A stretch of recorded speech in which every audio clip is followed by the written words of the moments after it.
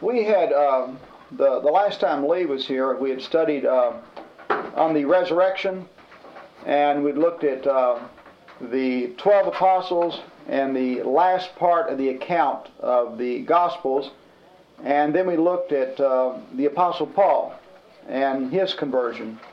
And what we're going to look at tonight is a letter written by the Apostle Paul, but as we look at it, we're really concentrating in the field of evidences, okay, that Paul is writing to Christians at Philippi. And it's a church that he started. Remember that Paul was thrown in jail at Philippi, and he converted the Philippian jailer, and then the church started at that time, and now Paul writes back. Now, at the time Paul writes, he's in jail. Okay, Paul is in a Roman jail at the time that he writes Philippians. All right, now, there's several things I want you to think about from an evidence standpoint. And remember, when you study evidences, cause and effect are always extremely important. In fact, everything is based on cause and effect when you study evidences. Paul is the same one now that historians recognize at one time believed that Jesus was an impostor. He did not believe in him as the Messiah and was doing all he could to stamp out Christianity. Okay, Paul, in his conversion, we had Jesus appearing to Paul, and Paul was converted to a belief in the resurrection of Christ.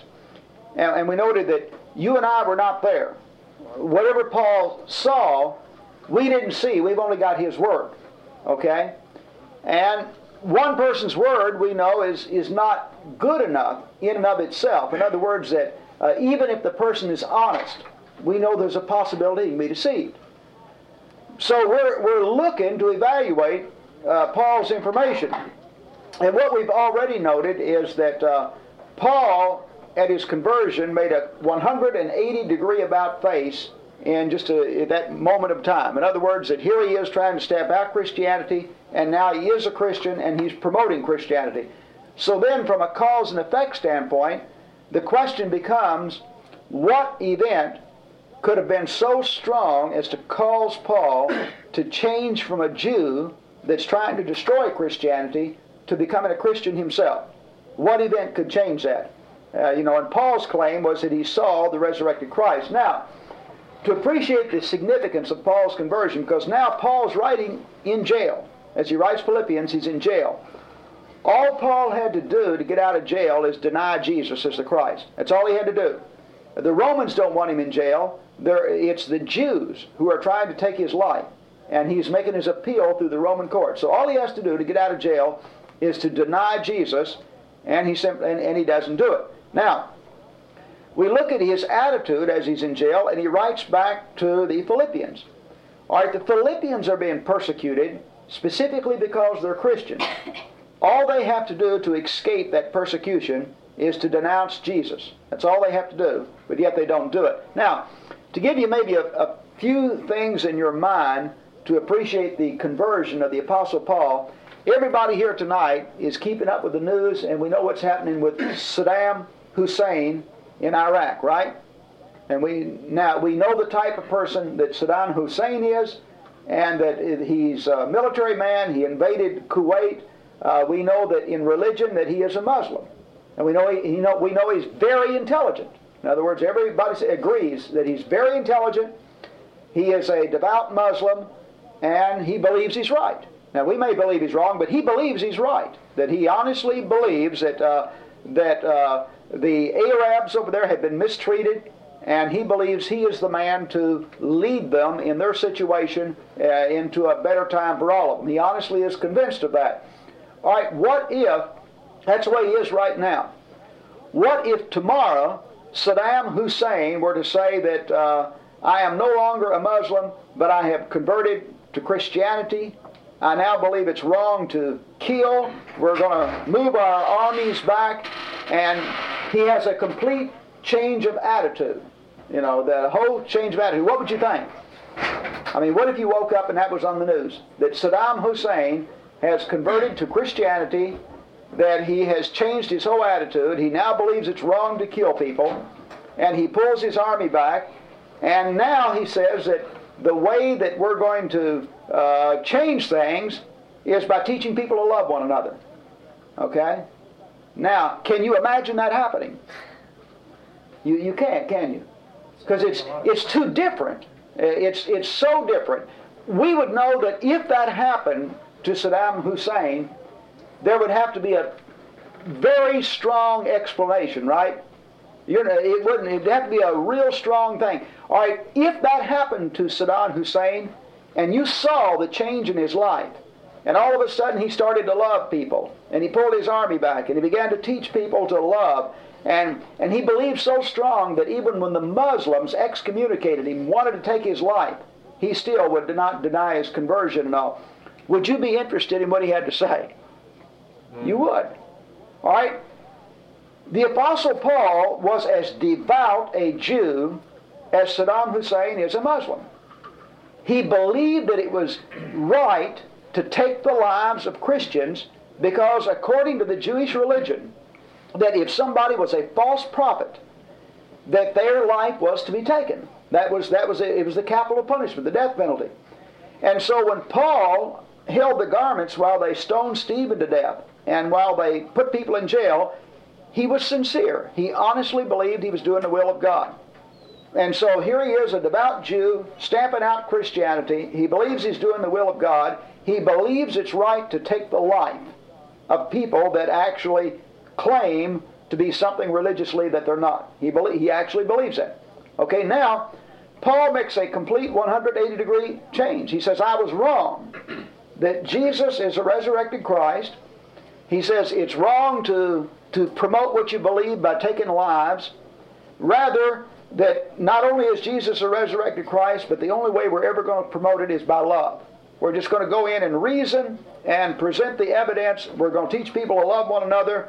We're no longer going to fight back, and we'll even go to our death in promotion of Jesus as the Son of God.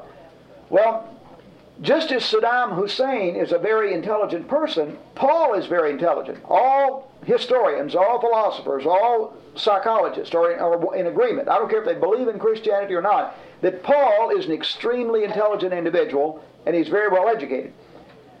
Even if a person is not a Christian, for one man to go all over the Roman Empire and convert thousands of people to what he believed, obviously he has to have something going for him. And that's exactly what Paul did. So what I'm saying is, there is an impact. When we study evidence, we look at cause and effect. Now, here's the effect. Paul is a devout Jew one day, he's a devout Christian the next day. He believes it's right to kill in order to promote what he believes one day. The next day, he believes it's wrong to kill, to promote what he believes. Okay? He changes completely in his personality and his method of approach, and now he's promoting Christianity. That's the effect. The question is, what is the cause? What could have caused Paul? In other words, if Jesus was not raised from the dead, how do we explain that event? Well, Paul took this message, and when we look at Paul, we also look at the 12 apostles. That all 12 of the apostles were also devout Jews. Now, when we read like the Gospels and the New Testament, sometimes it's said it's not real good evidence because it's written by believers, and so therefore biased. But keep in mind, every page in the New Testament was written by somebody who started off as an unbeliever. All of them, except Luke, were devout Jews. None of the apostles believed that Jesus was raised from the dead until it was proven to them. Every one of them denied it, and yet all of them came to believe it. Okay, Luke was a Gentile who was not a believer, and he becomes a Christian. So I'm saying every page of the New Testament is written by intelligent people who are very strong in their belief, and yet all of them started out as unbelievers. Okay, every last one of them started out as unbelievers. Nobody could have been an unbeliever any stronger than Paul was.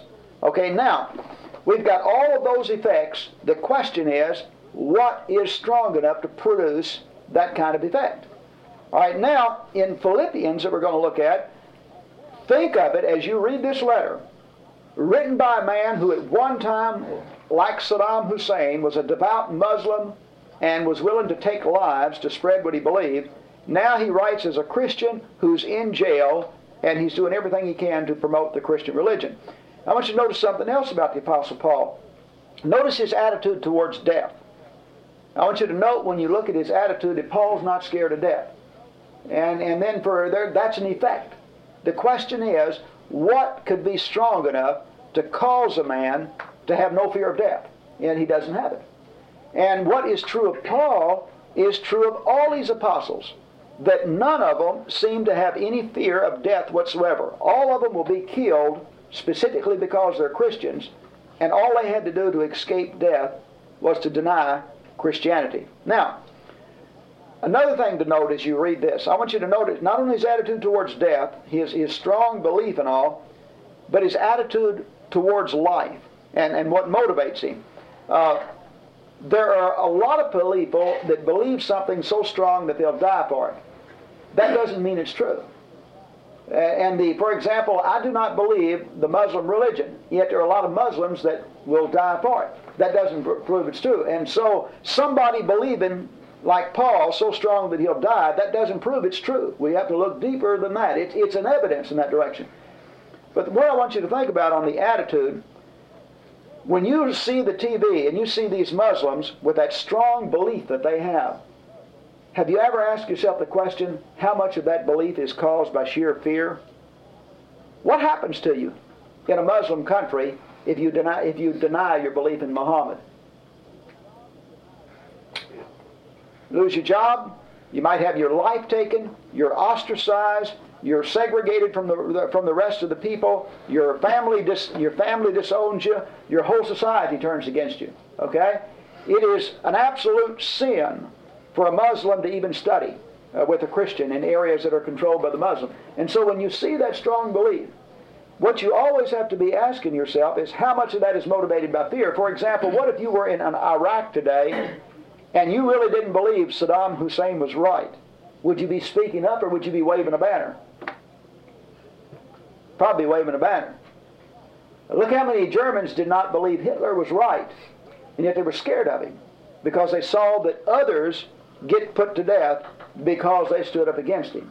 All right. The interesting thing is, all through the centuries, there have been people that stood up because of fear. Okay? Fear of what others would think of them, fear of what would happen to them. The interesting thing about Paul and the Christians that go to their death is it's not out of fear, it's out of love. If Paul all of a sudden denies Christ, he doesn't have to worry about being ostracized. You know what happens if Paul denies Christ? They open the jail and they let him out. The Jews receive him with open arms. All of a sudden, they want to put him on all their talk shows and everything. He's the man of the hour. Any Christian that denounced Christianity, life got better for them. Okay? So I'm saying that people many times believe to the point that they give their life, but many times that belief is because of fear. It was true with the Nazis in Germany.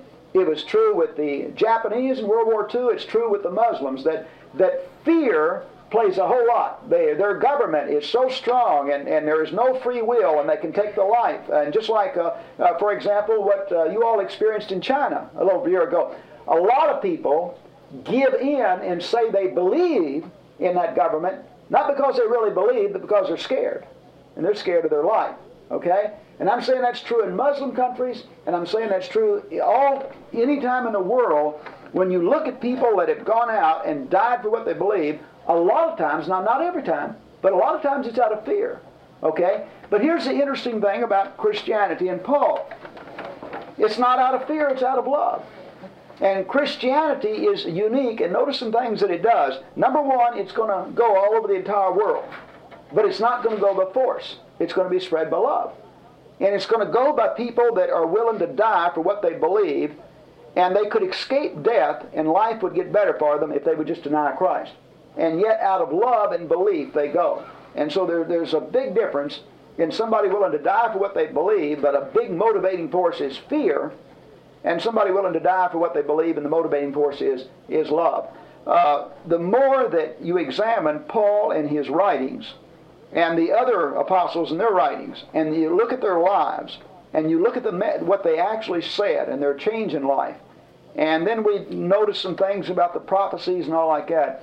I think we just constantly build evidence to an inescapable conclusion.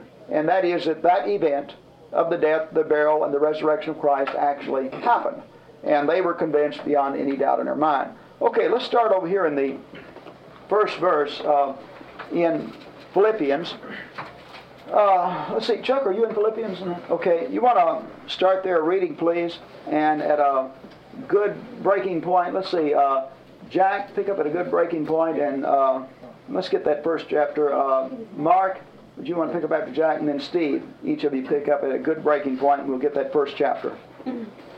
Paul and Timothy, servants of Christ Jesus, to all the saints in Christ Jesus at Philippi, together with the overseers and deacons. Grace and peace to you from God our Father and the Lord Jesus Christ. I thank my God every time I remember you, in all my prayers for all of you. I always pray with joy because of your partnership in the gospel from the first day until now, being confident of this, that he who began a good work in you will carry it on to completion until the day of Christ Jesus.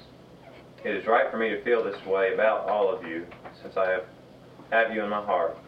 For whether I am in chains or defending and confirming the gospel, all of you share in God's grace with me.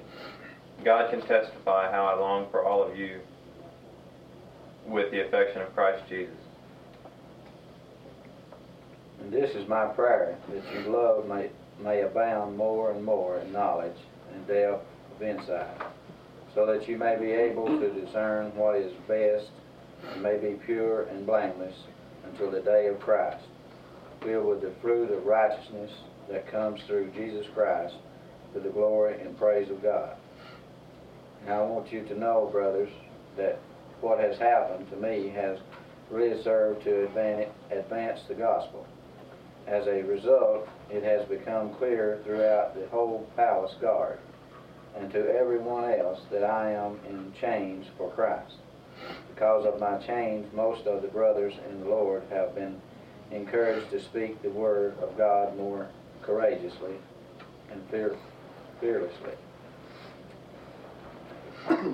It is true that some preach Christ out of envy and rivalry, but others out of goodwill. The latter do so in love, knowing that I am put here for the defense of the gospel. The former preach Christ out of selfish ambition, not sincerely, supposing that they can stir up trouble for me while I am in chains. But what does it matter? The important thing is that in every way, whether from false motives or true, Christ is preached, and because of this I rejoice. Yes, and I will continue to rejoice, for I know that through your prayers and the help given by the Spirit of Jesus Christ, what has happened to me will turn out for my deliverance.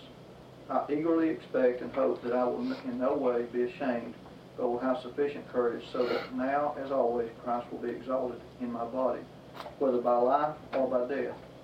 For to me, to live is Christ, and to die is gain. If I am to go on living in the body, this will mean fruitful labor for me. Yet what shall I choose? I do not know. I am torn between the two. I desire to depart and be with Christ, which is better by far. But it is more necessary for you that I remain in the body.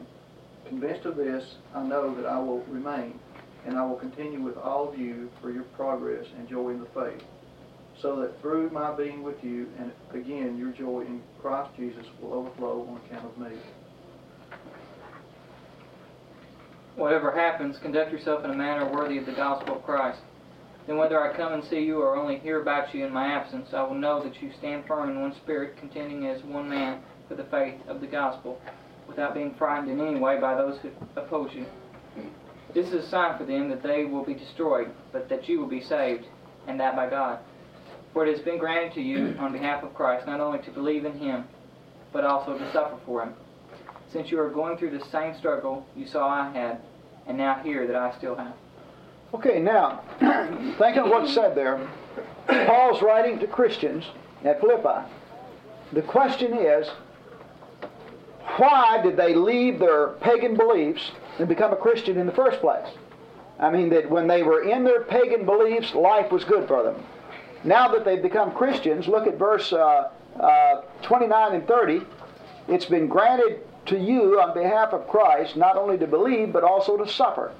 since you are going through the same struggle that you saw that I had, and now here that I still have. So here are people then, not just Paul, but here is a group of people that have been converted, and they are suffering and going through struggles, and all they have to do to escape this is to deny Christ. Okay? Now, notice their attitude in verse 27. Whatever happens, conduct yourself in a manner worthy of the good news of Christ. Then whether I come and see you or only hear about you in my absence, I will know that you stand firm in one spirit, contending as one man for the faith of the gospel, without being frightened in any way by those who oppose you. So they are aggressively contending for the resurrection of Jesus, and he tells them, don't even be frightened by anybody that opposed you.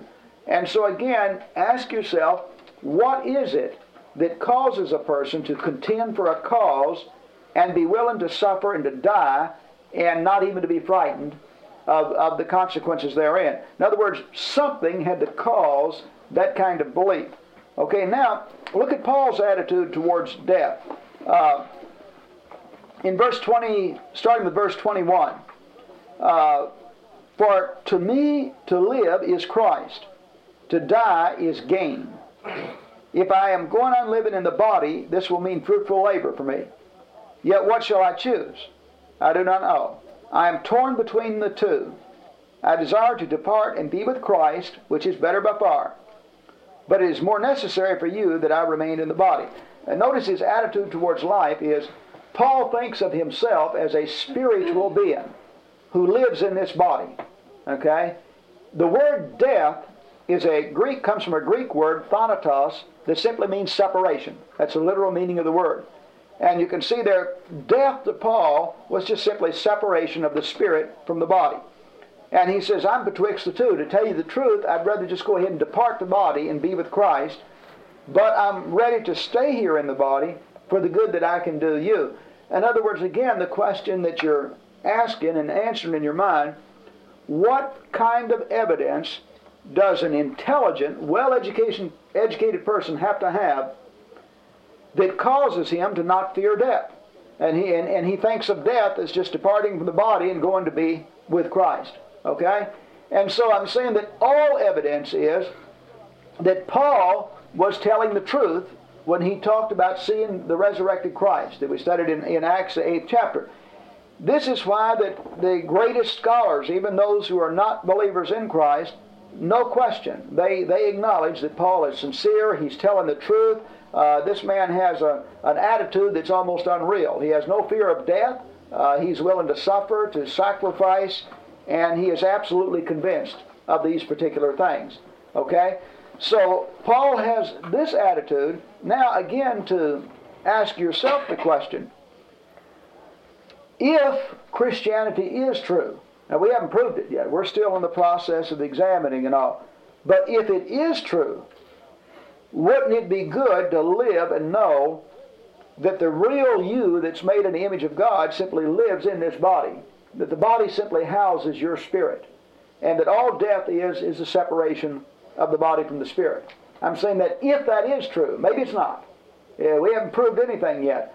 But if it is, wouldn't that be good to contemplate? I'm saying it's worth the time to examine the evidence. I mean, we all know that despite all the talk about material things and the physical here, that the body gets old and we die, and that's it.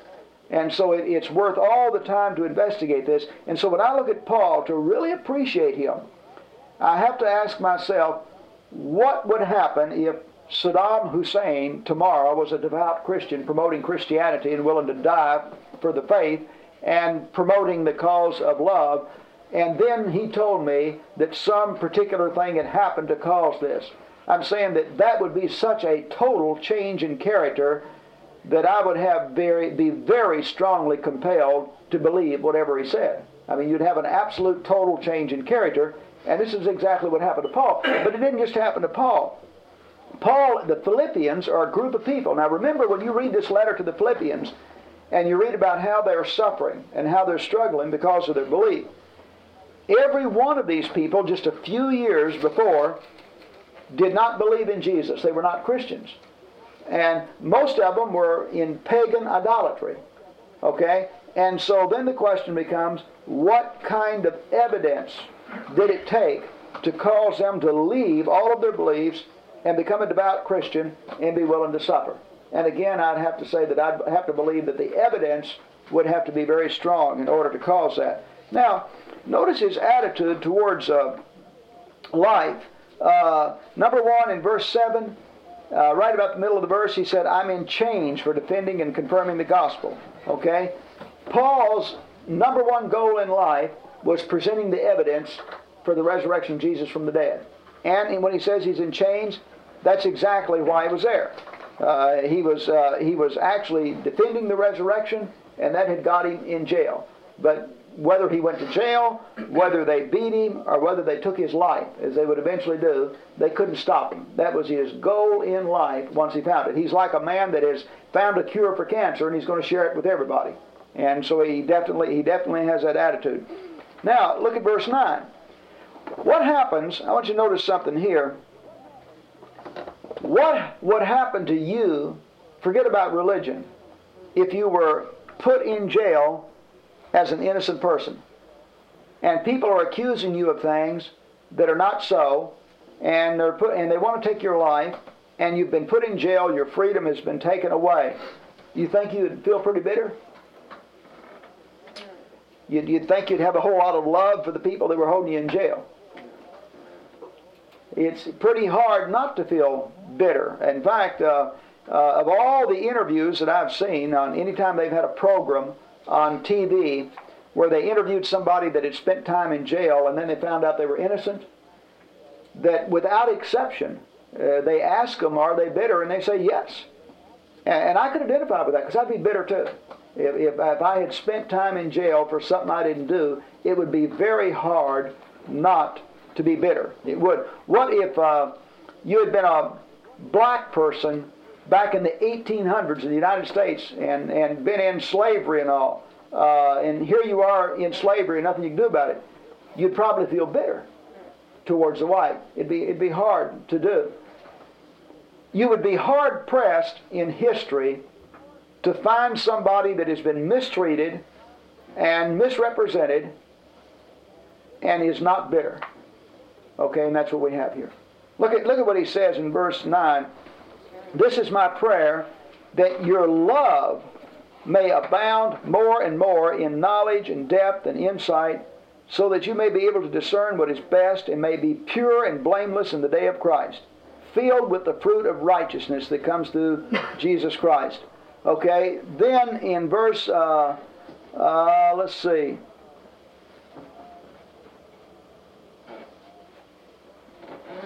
I was looking for the part where he said that they were to shine as light. It's in chapter 2, isn't it? Oh, okay. Am I getting... Okay, looking over in chapter 2 then. Thanks, Steve. Look at verse 14. In chapter 2, verse 14. Do everything without complaining or arguing. Okay, here's a man that's in jail for something he didn't do. He's already told them to love and to grow in love.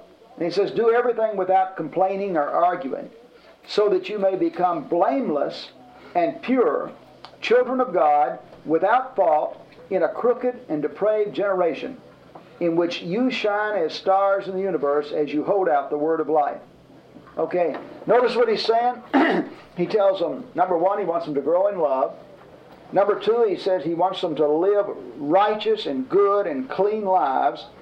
And in this crooked world, where there's a lot of lying, a lot of stealing, a lot of murder, a lot of wrong things, he wants them to live their lives and be people who love their neighbor as themselves, love their enemies, overcome evil with good, and says, you actually be light. But notice now, he's not only asking them to live that way, they're to live that way among people who are trying to take their life, who are throwing them in jail, and who are doing everything they can to destroy what they believe.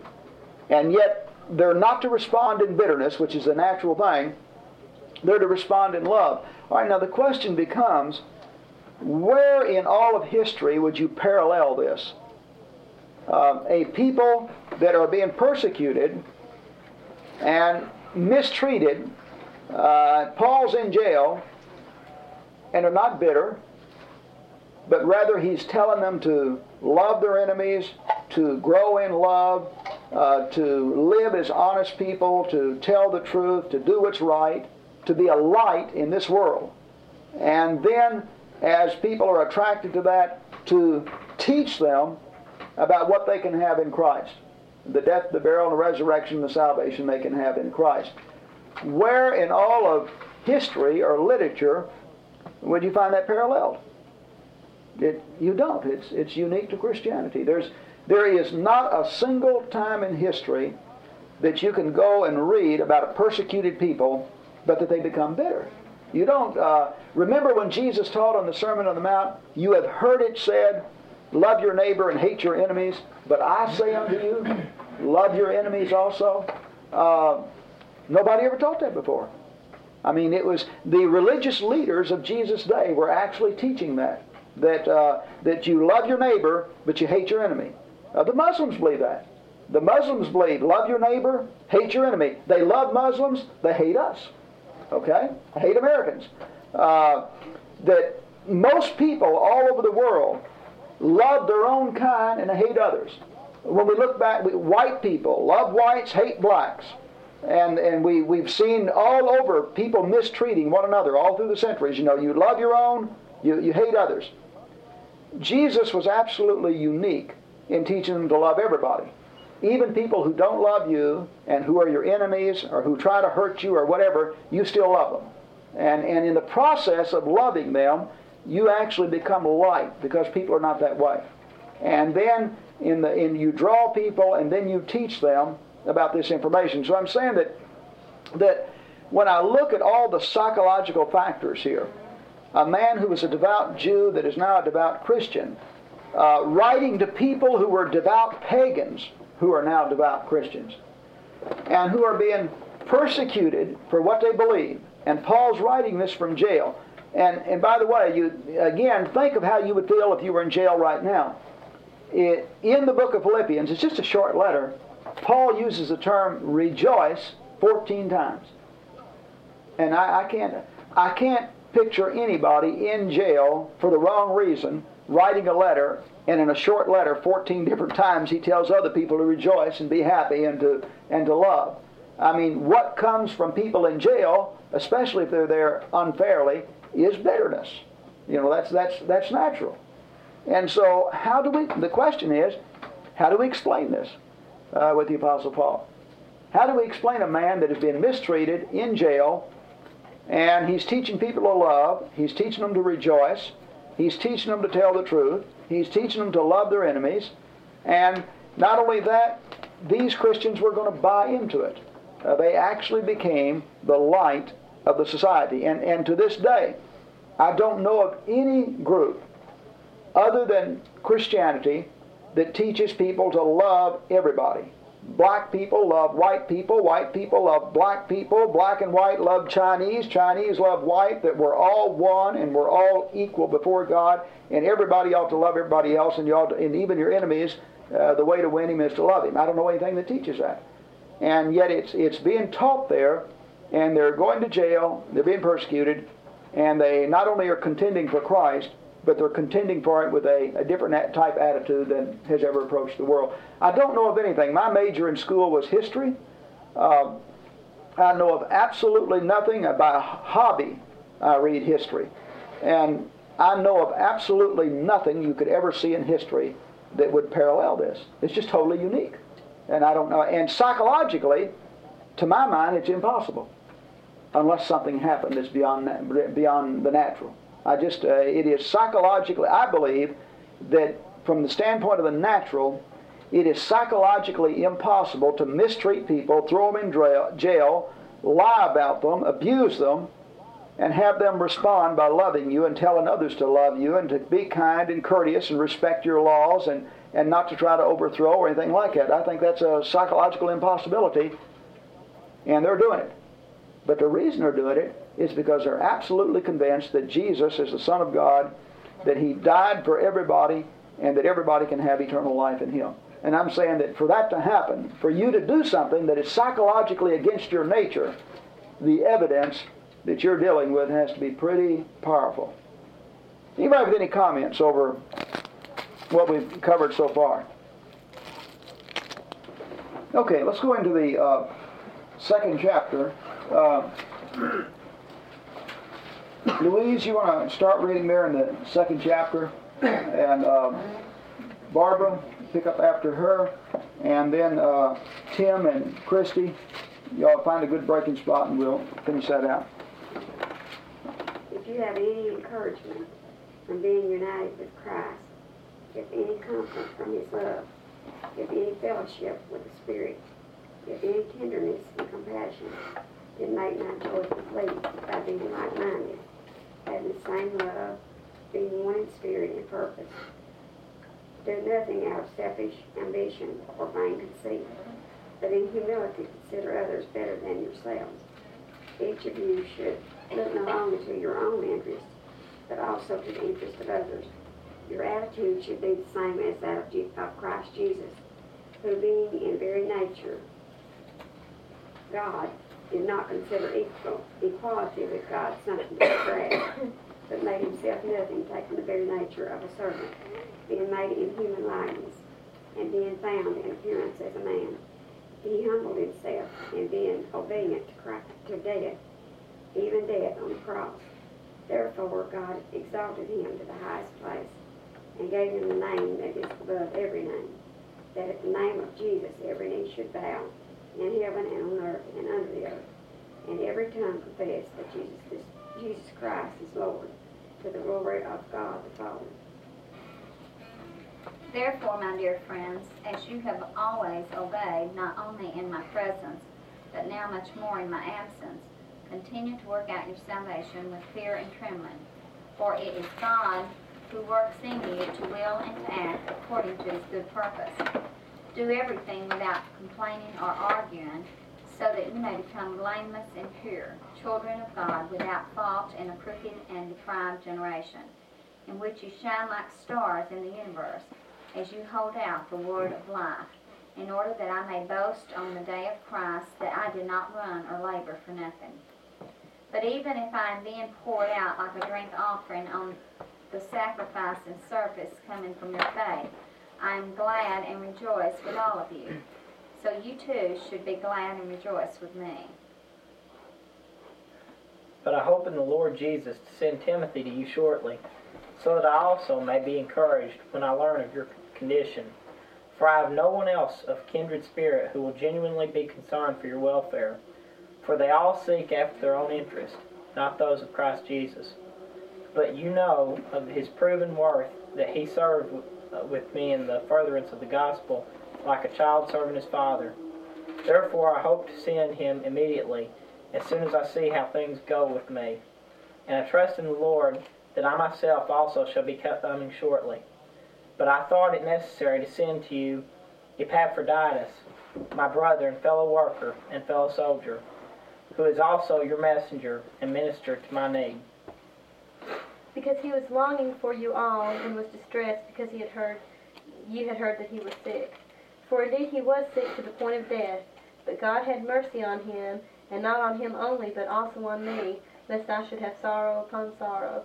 Therefore I have sent him all the more eagerly, in order that when you see him again you may rejoice, and that I be less concerned about you. Therefore receive him in the Lord with all joy, and hold men like him in high regard, because he came close to death for the work of Christ, risking his life to complete what was deficient in your service to me. Okay, look back first. Again, notice the attitude that's being portrayed here. In verse 3, do nothing out of selfish ambition or vain conceit, but in humility consider others better than yourself. Now, the first question is, where outside of Christianity have you ever come in contact with a concept like that? Don't do anything out of selfish ambition or vain conceit, but in humility consider others better than yourself. I'm saying he's asking something of them that's contrary to human nature. Each of you should not only look out for your interest, but also the interest of others. But notice his motivating factor. And this becomes a motivating factor for everything that's in Christianity. Your attitude should be the same as that of Christ Jesus, who being in very nature God, did not consider equality with God something to be grasped. But he made himself nothing, taking the very nature of a servant, being made in human likeness, and found in appearance as a man. He humbled himself, became obedient to death, even death on a cross. Therefore God exalted him. All right, now, put yourself in God's position when we deal with this in Christ. We experience in this life parenthood. In fact, the relations that God has given us in this life, God then uses to teach us something about himself. In other words, we have father and son, and mother and father, and then son and daughter, and husband and wife, and the Bible uses these relationships. All right, now, if you have a child and you want to teach him to be a certain way, what's the best way to do it? Example. That's right. If you have a child, and for example, if Lee has a child and he wants to teach that child to be polite and courteous, there's no better way than to set that kind of an example before the child himself, right? That's the best way. In fact, it's one thing to tell the other person something, and it's another thing to do it yourself, right? It's one thing to tell anybody to do something, and it's another thing to do it yourself and show them how to do it. Okay? Here is what happens with Christ Jesus. In the law, we were told what was right. Okay? We were told what was right. The law said to love your neighbor as yourself, to do good unto others, not to kill, steal, etc., to be humble. That was all said. But there was no example there. It was the law. Inwardly, we found ourselves agreeing with it. We said it's right. But then we said, well, the truth is, nobody can be that way. And so we justified ourselves for the fact that nobody lives this way. All right? What we have in Christ, I'm saying, is from a psychological standpoint, what happened with Christ is perfectly logical. If God wants us to be humble, if he wants us to consider other people before ourselves, if he wants us not to be selfish, if he wants us to love even our enemies, then what better way can he do than set the example himself? And so what Paul says God did is Jesus came to this earth specifically to set an example of how God would have us live. And so just as we refer to God as our Father in heaven, and the Father wants us to live a certain way, so he sets the example. Just as we have children, and then we set an example. All right, now, I want you to look at this from still another standpoint. If God were to come to earth and live, what would you expect? In other words, right now, if God were to come and live in human flesh, what would you expect? What kind of life? If you believe you're made in the image of God, what if God came to live, sent his Son to live here in human flesh, and his Son was a liar, a thief, was very proud?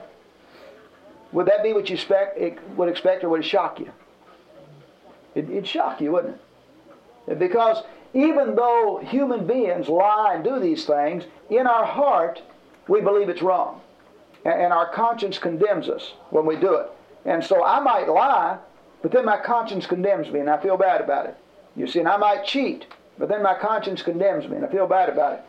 So, in order to live up to what I inwardly believe is right. Now, it's very easy to live up to the practice of human beings. But I'm saying it's very difficult to live up to their ideal. That deep down and inwardly, they identify with what is right. And I'm saying that what you have in Christ is exactly what you would inwardly expect.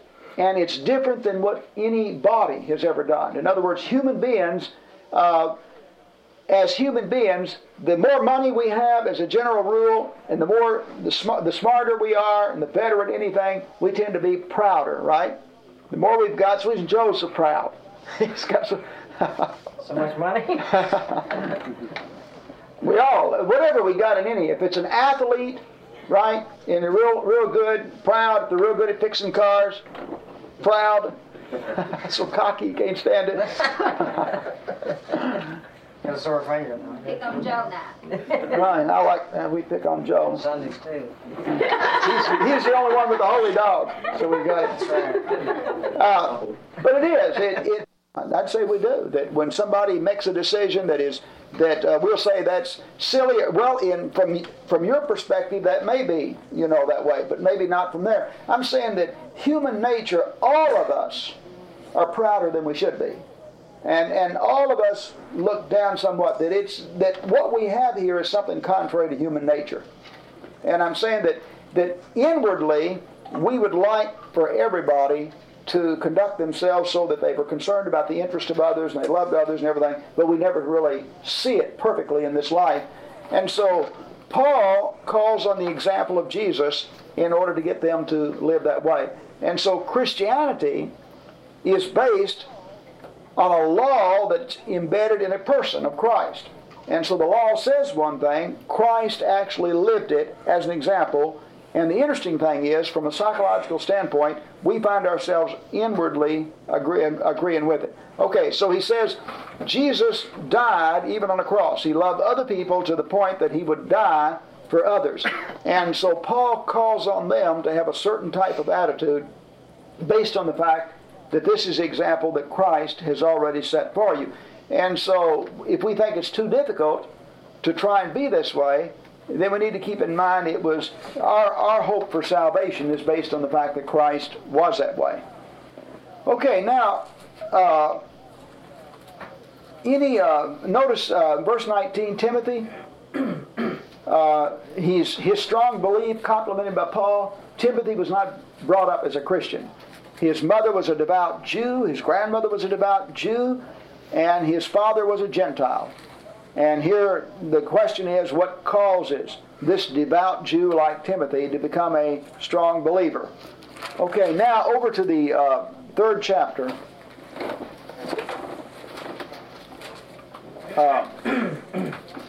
Melinda, Joe, Brian, and Mark, you all want to kind of split that up? We'll read through the third chapter. Finally, my brothers, rejoice in the Lord. It is no trouble for me to write the same things to you again, and it is a safeguard for you. Watch out for those dogs. That's not the same dog.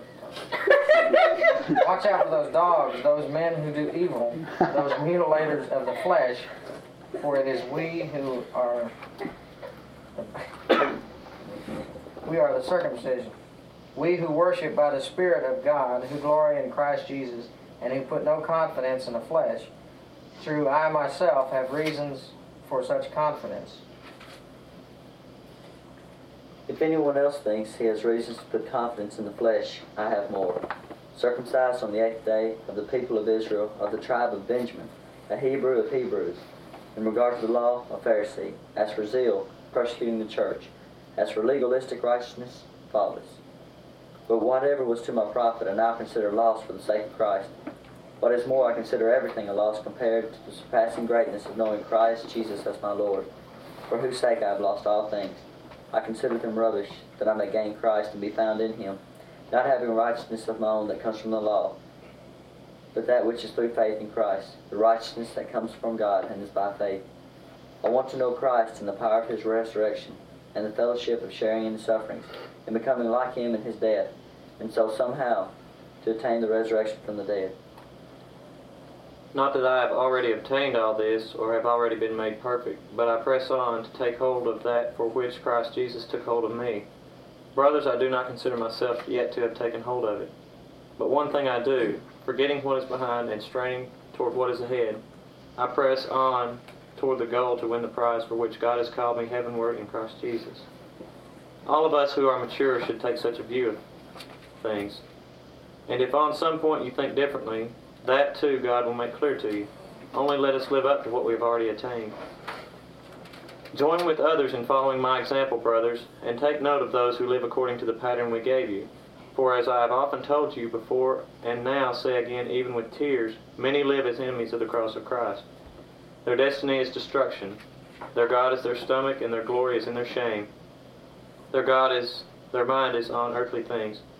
But our citizenship is in heaven, and we eagerly wait a Savior from there, the Lord Jesus Christ, who, by the power that enables Him to bring everything under His control, will transform our lowly bodies so that they will be like His glorious body. Okay, notice some attitudes there.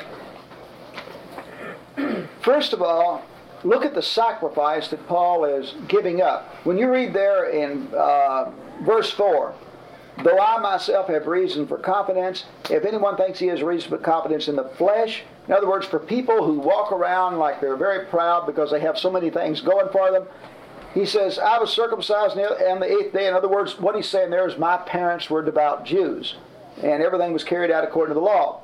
Of the people of Israel, of the tribe of Benjamin, a Hebrew of Hebrews, in regard to the law, a Pharisee, and for zeal persecuting the church.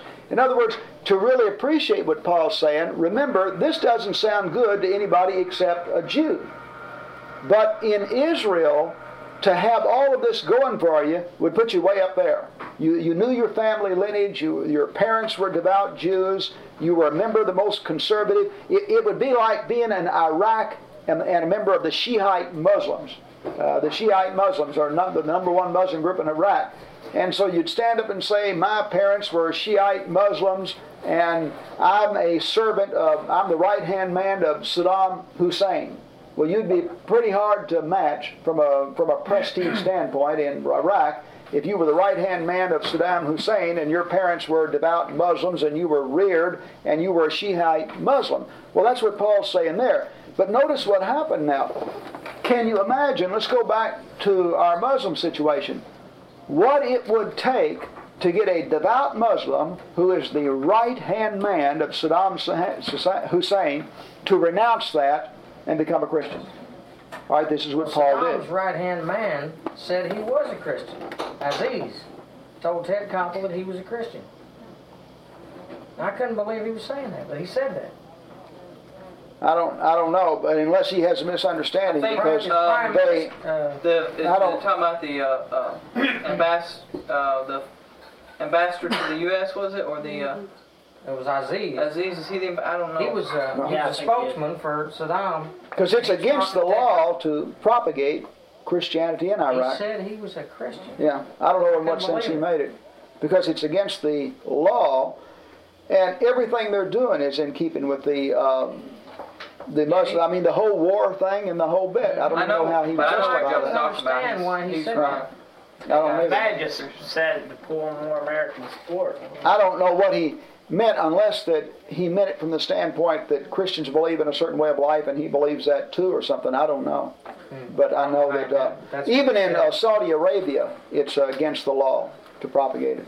Even Saudi Arabia. All right, but suffice it to say that if you were the right-hand man in Saudi Arabia and in that position, that would be a lot to renounce and turn away from. And so I'm saying that what Paul is saying here, that as a Jew, he was as high as he could be, and he had all that prestige. But then look at verse 7. Whatever was to my profit, I now consider loss for the sake of Christ.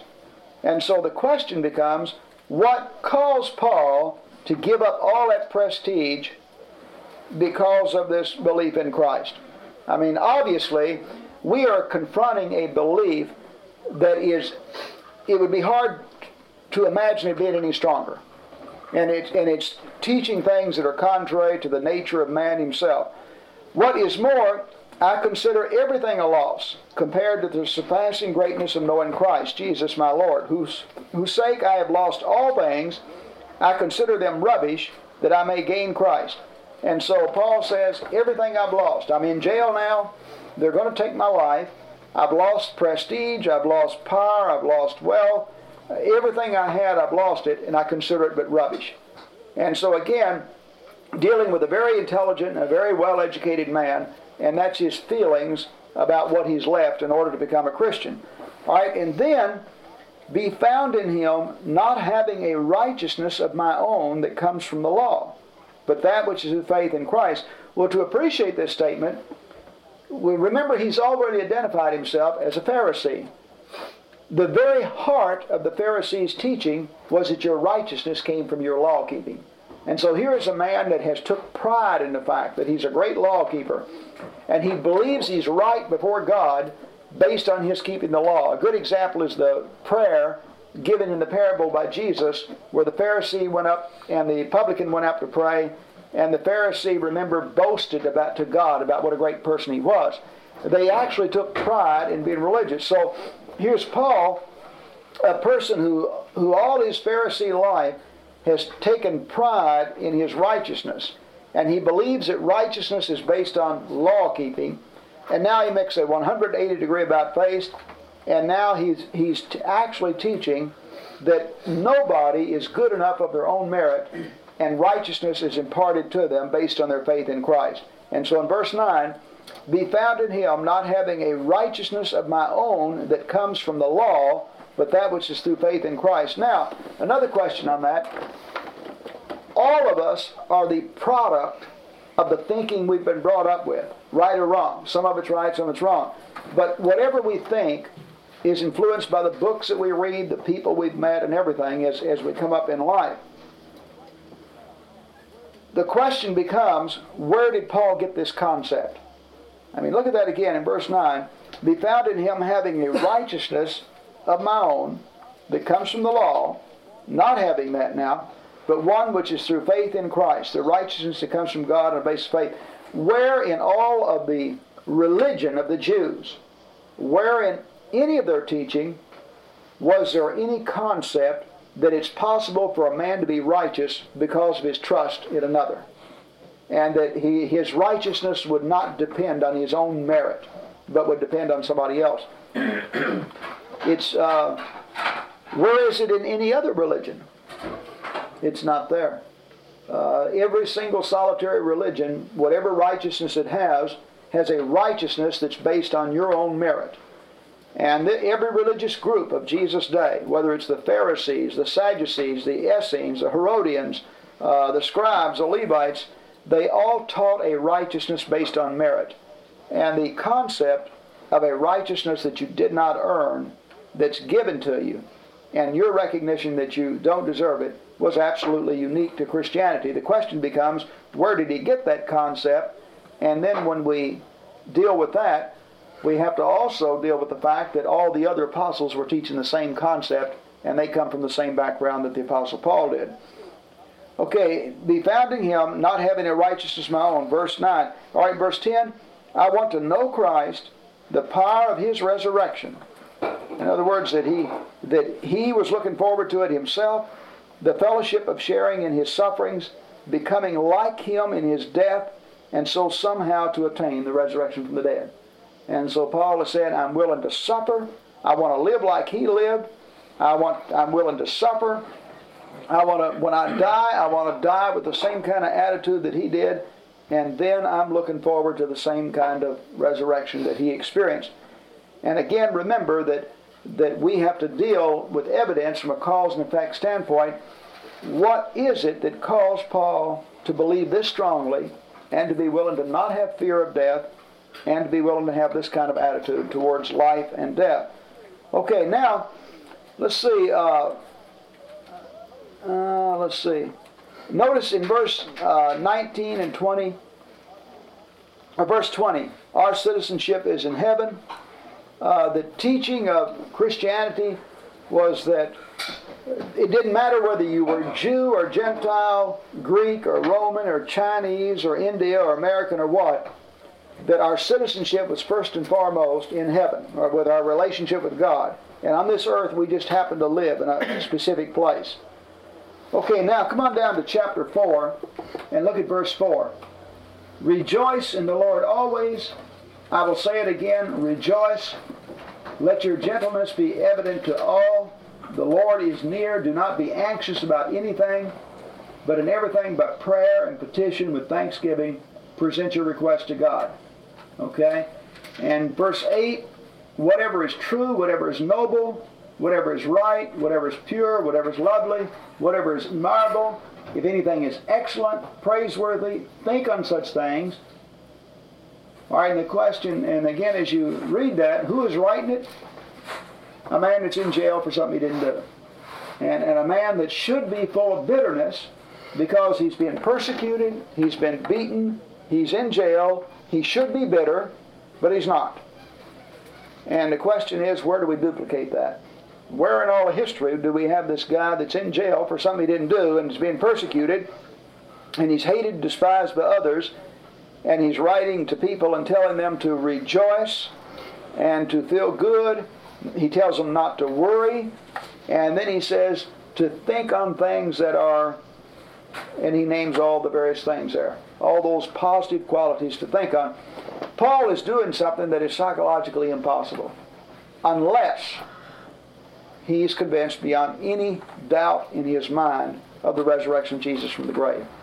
He's got a perfect understanding of what really is going on down here. Okay, his understanding, right, is based on a belief that's founded on evidence. All right, but notice it was his desire that they would have that same kind of belief. And I'm saying that what you see there is what God would have all of us be.